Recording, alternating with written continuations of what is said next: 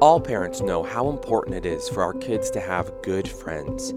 Friends to play with, to talk to rely on. But finding friends isn't always easy. We know this about our kids, but we also see it in our own lives as adults. At every age, friendship is something that we all crave, but often struggle to find. My guest today is Trillia Newbell, and she unpacks how God has designed all of us for friendship, both with one another, but even more importantly, with himself. Through a story about a young boy praying for a new friend, Trillia unpacks the importance of waiting on the Lord, going to him in prayer, and ultimately believing that we always have a friend in Jesus. Trillia Newbell serves as Acquisitions Director at Moody Publishers and is the author of numerous books, including a new picture book for kids called Jesus and the Gift of Friendship from Crossway. Let's get started.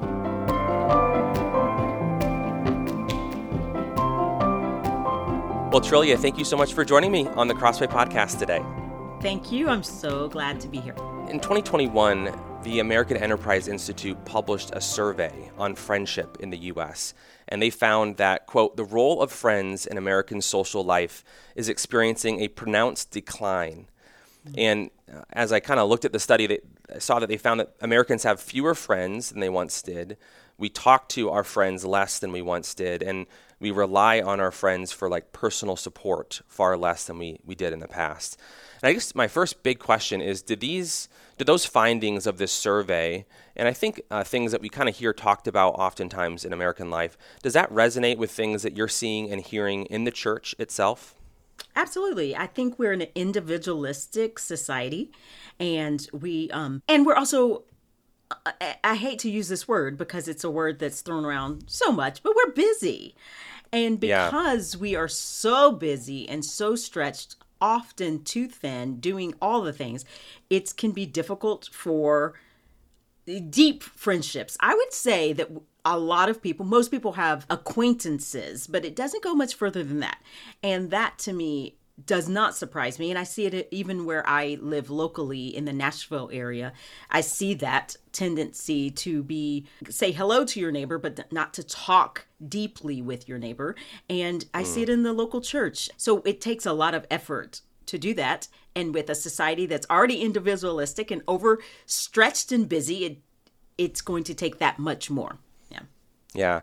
I also feel like sometimes at least for me, the like pseudo connectedness that we all experience all the time through the internet, like we can be connected in a certain way to so many people that it can, I don't know, almost those like shallow relationships can feel like they can kind of crowd out a more in-depth real friendship with somebody. And it can often be, it can be safe because you know that you only have to tell them so much, or if you tell them a lot, there's a lack of accountability, and there is this false sense of knowing and being seen and known. Because people are able to respond in real time, it can seem, oh, all of these people know me. But the reality is that they don't. And when you get sick, you likely aren't going to be sent a meal by someone random on the internet because they don't know you. And so there is I think it gives this false idea of community that doesn't really necessarily exist. I want one caveat.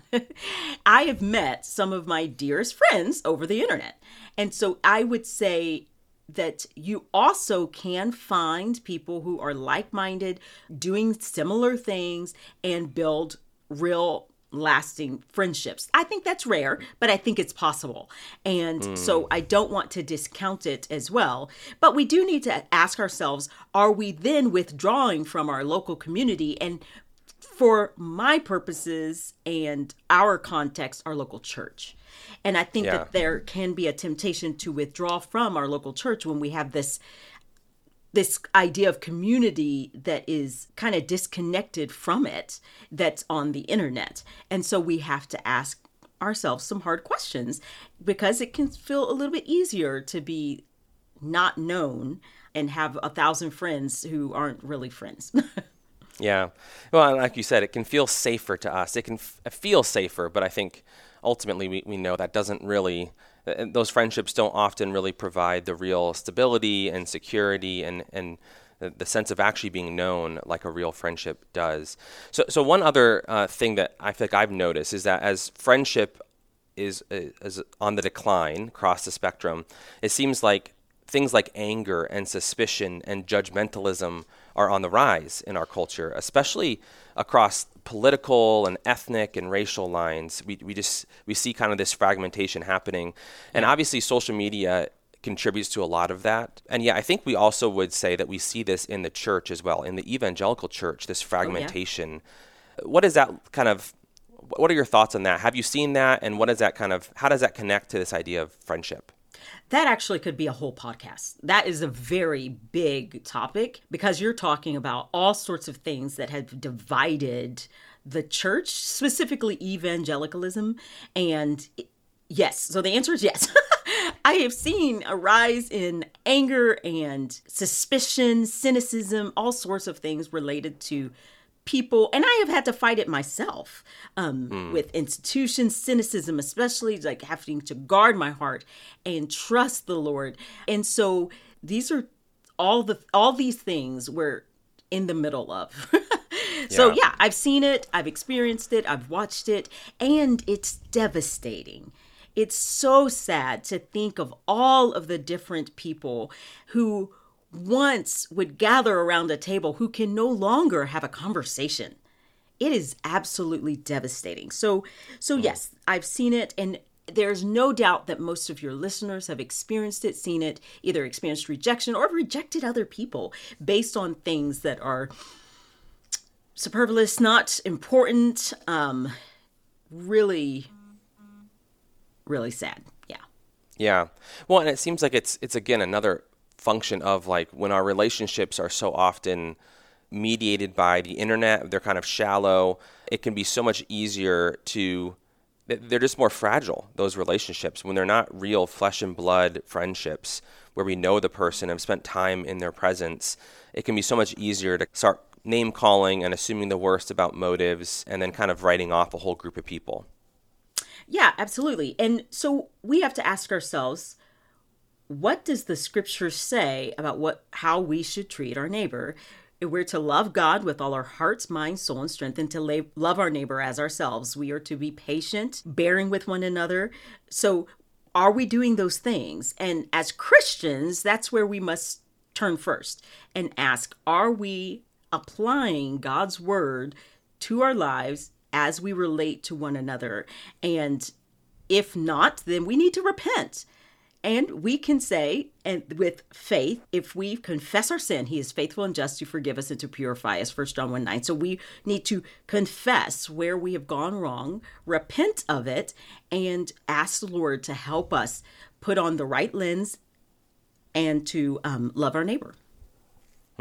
Yeah, one of the things that you highlight in your new book on friendship, and it's a book for kids, and I want to come back to the kids part in just a minute, but you highlight the way that our friendship with God and actually coming to understand what it means to be a friend of God, it opens up the possibility for friendship with other Christians, even those who might be different from us in important ways. And that really feels like it's a message that needs to be emphasized afresh today. Do you resonate with that? And maybe unpack for us, what is the connection between understanding our friendship with God and then cultivating loving relationships with other Christians who might be different from us? Yeah. Well, we can only truly be friends with God when we have a relationship with God. So it starts with the gospel, that we have professed faith in Jesus Christ. We have submitted our lives to him, and he is friends. That's pretty radical to me that he is, we are his friends if we obey him. So there is a repentance and obedience following after God that is there in that friendship that he talks about in John 15 specifically. So we want to ask ourselves, have we submitted our lives to him? And then it will change if we understand the gospel, it will change the way we view others. If we understand the beginning, Genesis 1, the imago Dei, the image of God, that we are made equally to reflect him. It will change the way we relate to one another. So the gospel really does have the power to transform our hearts and our relationships and the way we view people. And that's how it relates. It's not just that Jesus related to all these different people. It's that Jesus related to sinners and all of them, all of us, we are all those different people. And what a radical God that he would stoop so to our level to be our friend. I think it's remarkable. So why would we not? That's the question we need to ask ourselves. Well, and it's amazing to me, too. I think when you study the New Testament and you look at Jesus' life and his interactions, his relationships, it does seem like there is an emphasis, a through line in the Gospels of Jesus crossing human lines, so to speak, to become friends, to associate, to spend time with people who are different from him in important ways. And yeah, it feels like it's a foundational component of Jesus' identity and mission in the Gospels. Well, and we have a mission to go and make disciples of all nations, teaching them to obey all that God has commanded. So it's all throughout the scriptures, and especially when we look at the New Testament, we see God making a people for himself from every tribe, tongue, and nation. Yeah. So maybe turning to kids now, how do we as parents help to cultivate this same mindset in our kids when it comes to thinking about their friendships and how they're making friends and meeting new people? As parents, we want to make sure that we're modeling a love for our neighbor. And I think the way that we will do that is opening our homes up to those who are not like us, making sure that when we talk about people, that they see that we're celebrating differences, that there's not a fear there. So I do think for parents in particular, we have an opportunity to display a love and nurture and grow kids, and not just the truth of the gospel, but in a foundation that says, I love my neighbor as myself, and this is how you can too. And so that to me, I think is really important. And the reason why one of the thousands reasons of why I wrote Jesus and the Gift of Friendship is to help equip parents with words to say as their kids are trying to think through, who can I ask the Lord for a friend? And the Lord might answer it in a unique way.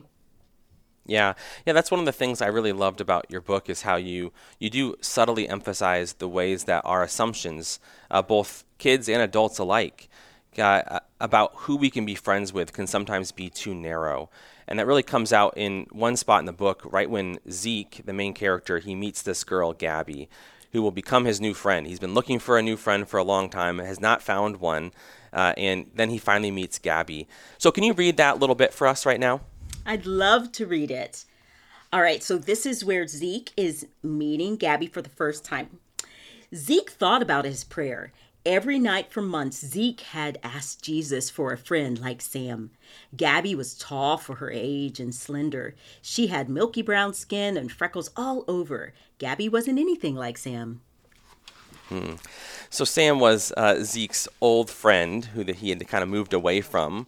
And so why did you choose to write Gabby like you did compared to Zeke? Like what was kind of behind the decision to make them kind of as distinct from each other as you could?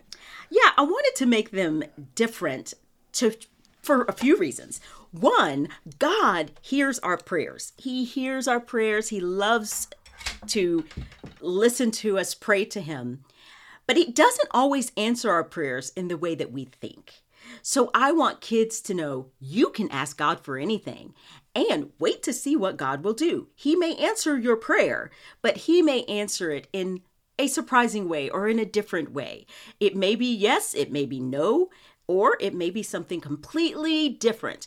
And so the Lord answered Zeke's prayer, but I want kids to see that they can be friends with anyone and that the Lord in his kindness gives us all these different people, and we don't know who he's going to give to be our friend, but we can be friends with people of all different tribes, tongues, nations, different backgrounds, cultures, ethnicities.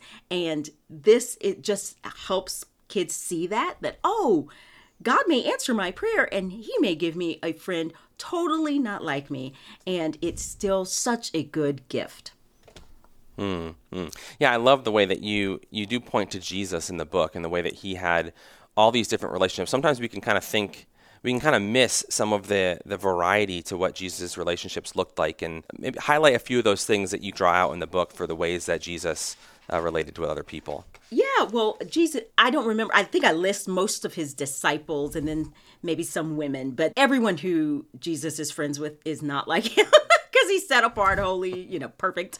But he was also a Jew, right? And there were people he was friends with Gentiles. He was friends with people from different regions. And there was so much division during that time, and people who did not communicate with each other from certain regions. And so the Lord, he was so gracious to break all sorts of barriers and boundaries and things that the society at the time would say, no, you shouldn't be speaking to that person. They are from this community, or they are a woman, or they are fill in the blank. He just crossed it all. And it's ultimately because he loved people and he wanted them to know him. And so I think that his example is one that we not only should emulate, but we need his grace to do. We cannot do this apart from God. We have to ask him for strength and wisdom and grace in order to love the way that he so radically loved. So one of the things that I also found pretty interesting about the book and the story that you've kind of written is how long it takes for Zeke to find this new friend, Gabby. And you really you made him wait a long time. And I started feeling bad for him. Like, when's he going to find his new friend? Why did you do that? Why did you make him suffer that much? And, kind of what were you trying to draw out from that experience that he has? It's interesting. I read one critique was like, why did he have to wait so long? Why? And the reality is that we're an instant gratification society. That's what we are used to. We want it now. But that's not the way the Lord works, and that's not usually the way that God answers prayers or that we receive much of anything of worth. It's not typically instant. And so I want kids to be not just long-suffering, but to learn that there's good in the waiting, that the Lord is working in the waiting, that God will provide. At one point, the poor guy is rejected. Zeke is rejected at one point. Well, it's because kids are rejected. Yeah. Kids experience this. And I wanted this to be as real as humanly possible. But also, the reality is that not everyone will be our friends. We pray and hope for a good friend, and the Lord will provide it. And it may take some time, but he will. And so yeah, I think that I did that intentionally because I want kids to learn to pray and to wait well, and for parents to know that may happen too. I have teenagers.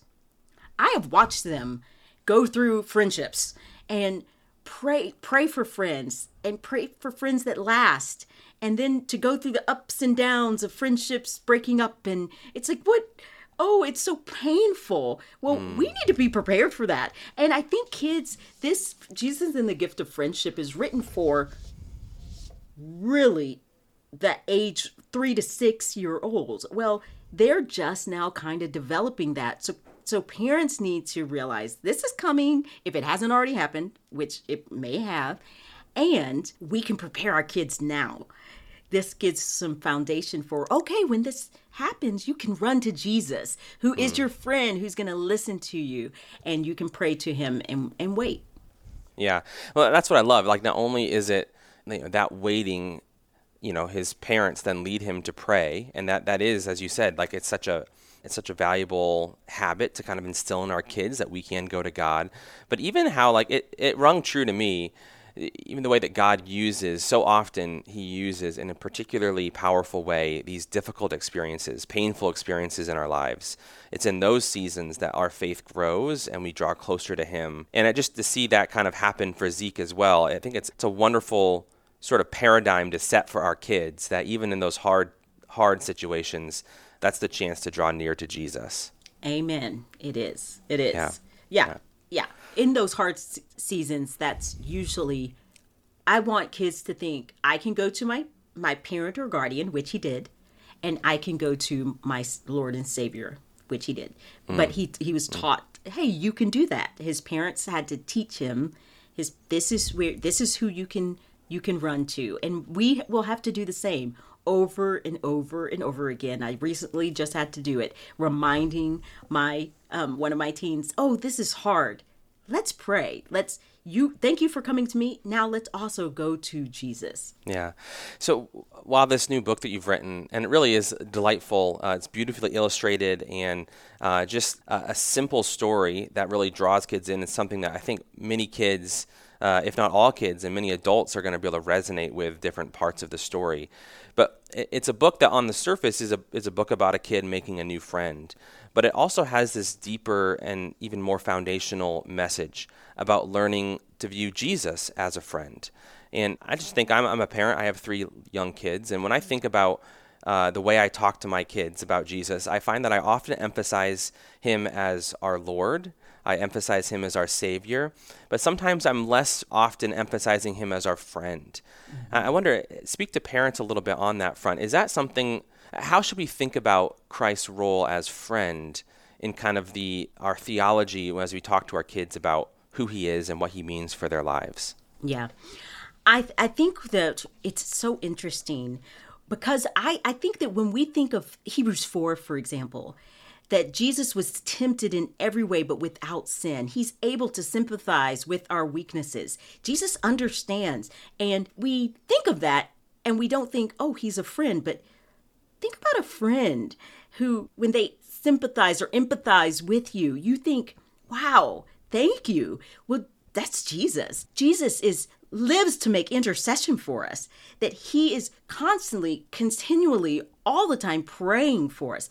Well, what a friend. So if we think about the person of Christ and all that he has done and is doing right now for us, this holy, awesome, set apart God who is our Lord, who is our King, but he's also our friend, I think that we will run to him more. I think there is some aspect and element of it that we want our kids to be saved so much, which is exactly right. That's parents keep preaching the gospel to them, but we forget that they can run to them. And I do wonder if the way that we present the Lord and our Savior can hinder kids from pursuing that deeper relationship with him. That's part of why I emphasized here prayer, because I want kids not just to know this truth, but to run to him, that it'll be a part of their heart and their minds, that they can love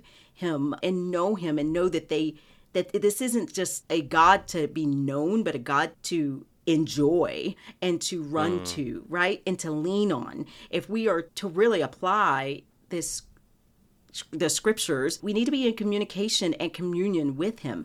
Well, it's helpful to know that God is for us and that we can run to him, that nothing will ever separate us from the love of God through Christ Jesus, our Lord, and that we can have a real, true relationship with him, that it's not just words on a page. I really believe that. And I think as parents, we can teach that and instill that into our children. But most of everything I said was scripture, so it all applies, and we see how, wow, if we can think of it that way, that, whoa, we draw near to God, and God draws near to us, that's a friend. So I think sometimes we can, how can I say that, not holinize, that's a made-up word, I'm making up words today. We can make things so, our language so theologically big time. What's the word I'm looking for? I don't know. That we forget. Oh, wait. It's sometimes just as that simple. Jesus is our friend. Well, and Jesus says that. And yeah. I think one of the things, you already quoted John 15:14, where Jesus says, "You are my friends if you do what I command you." And maybe even like even that sentence itself captures this there is something unique about being Jesus's friend, right? Like where he's not just a buddy. And I think sometimes that can be like my fear with my kids is I don't want to present a picture of Jesus that's too low or too common. Yes. Like he's just another friend from school. But I think you get that with like, if you do what I command you. So Christ does demand our allegiance. He demands our obedience. We have to worship him as Lord. But that doesn't mean he can't still be our friend in a very real, meaningful sense. Absolutely. Absolutely. And if you look at all the scriptures that I was sharing, you see it. And I've experienced it. The nearness of God while brokenhearted, suffering deeply, and God drawing near and caring and lovingly. When my groanings were too deep, the Holy Spirit praying for me. Like I've experienced a God who is near and a friend. And this is I think, absolutely, he is our Lord and our Savior. And he says that the proof of the friendship is that we obey him. So we need to, that's not unimportant. That's actually deeply important. And then how we apply that, I believe, is through prayer and worship and adoration and, of course, obedience. I'm struck that maybe some of the reason why we can at times as parents, struggle to know how to communicate this to our kids and help them understand and view Jesus this way is because we ourselves don't always, fully grasp what it means for Jesus to be our friend. We haven't always experienced that like we should, like we want to. Do you think that's part of the explanation?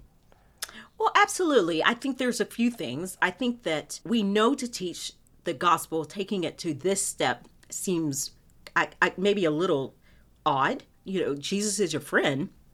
Like you said, he's not a buddy. So how do we take it to that step? And I think part of it is that we ourselves don't view Jesus as a friend, or we've gone too far and we do see him as our bro. Or I don't know. I've seen language that makes it sound like he is a buddy. Yeah. Well, and that's Jesus not is my homeboy T-shirt kind of thing. Yeah. So we want to guard against that. But I actually think that some of the reasons why we struggle with this is that we are struggling with condemnation. We ourselves aren't receiving his grace, and so we think that what we've done is too great for us to actually be a friend. I think that there's probably deeper reasons why we struggle with that. I also wonder if we struggle with our obedience. Like we ourselves aren't following Jesus and aren't submitting our lives for us to be able to say John 15 with faith. Well, we have to have a true faith. We have to be walking with him. And if we're struggling, well, that's a hard thing for us to communicate. And so there could be a few reasons why we never go to this. But if, I think I've said this already, if we confess our sin, he's faithful and just to forgive us and purify us. So if we haven't been obedient, we can be. We do not have to be, we're not stuck. We can change. We can repent and change and walk in the light. Or if we are struggling with condemnation, we cling to that Romans 8 truth that there's no condemnation for those who are in Christ Jesus, that nothing can separate us, and we ask God for help to live and walk by the Spirit so that we can teach it to our children. And then we receive his grace and walk with him as our friend. And so I think that there's a few reasons why, beyond just all I want to do is teach the gospel to my kids. Well, Trillia, I wonder if you could close us out today by just praying for parents who are listening right now as they think about not just their kids and their kids' relationships and trying to help them come to make good friends, but also to see Jesus as their friend, but even adults as well who need to hear this message. Could you close us in prayer? Absolutely. God, our Father, we love you, we worship you. We thank you that you are holy, set apart, just. God, that you are worthy of all our worship and adoration, and that we can also draw near to your throne of grace in our time of need because of you, Jesus. Jesus, thank you that you're interceding for your own right now. God, I pray that you will help us. We need your help to navigate relationships, hard friendships. God, I pray that you will give us grace, and the grace that we need to love you with all our hearts, mind, soul, and strength, and to love our neighbor as ourselves. Lord, I want to pray for the parents who are listening, God, who themselves have been through the ringer. Lord, you know every need, you know every pain point, you know what they've been through. Broken relationships abound, God, in your church right now in the United States. God, I pray, Lord, that you would help them mend where mending needs to be done. Help us to repent where repentance needs to be done. God, help us to be a people who shine a light in a dark world, Lord. We need your help to do that. And Lord, I pray that as we ask for help for our own friendships, that we could teach our children about you, Lord, and about your gospel and how it transcends ethnicity and race and people and all of these things that you have created, Lord. Thank you, God, and that you would help us, enable us to help our kids run to you, God, that they would run to you, Jesus, who are a friend. You say that you are our friend if we obey you. So God, I pray that we would help instill into our children the truth, that God, that they would obey you, Lord, God, that they would know you deeply, and that they would ask for friendships, and ultimately that they would know you as their Lord and Savior and friend. It's in your name we pray. Amen. Amen. Thank you, Trillia, for taking the time today to talk to us about Jesus and the gift of friendship. Thank you.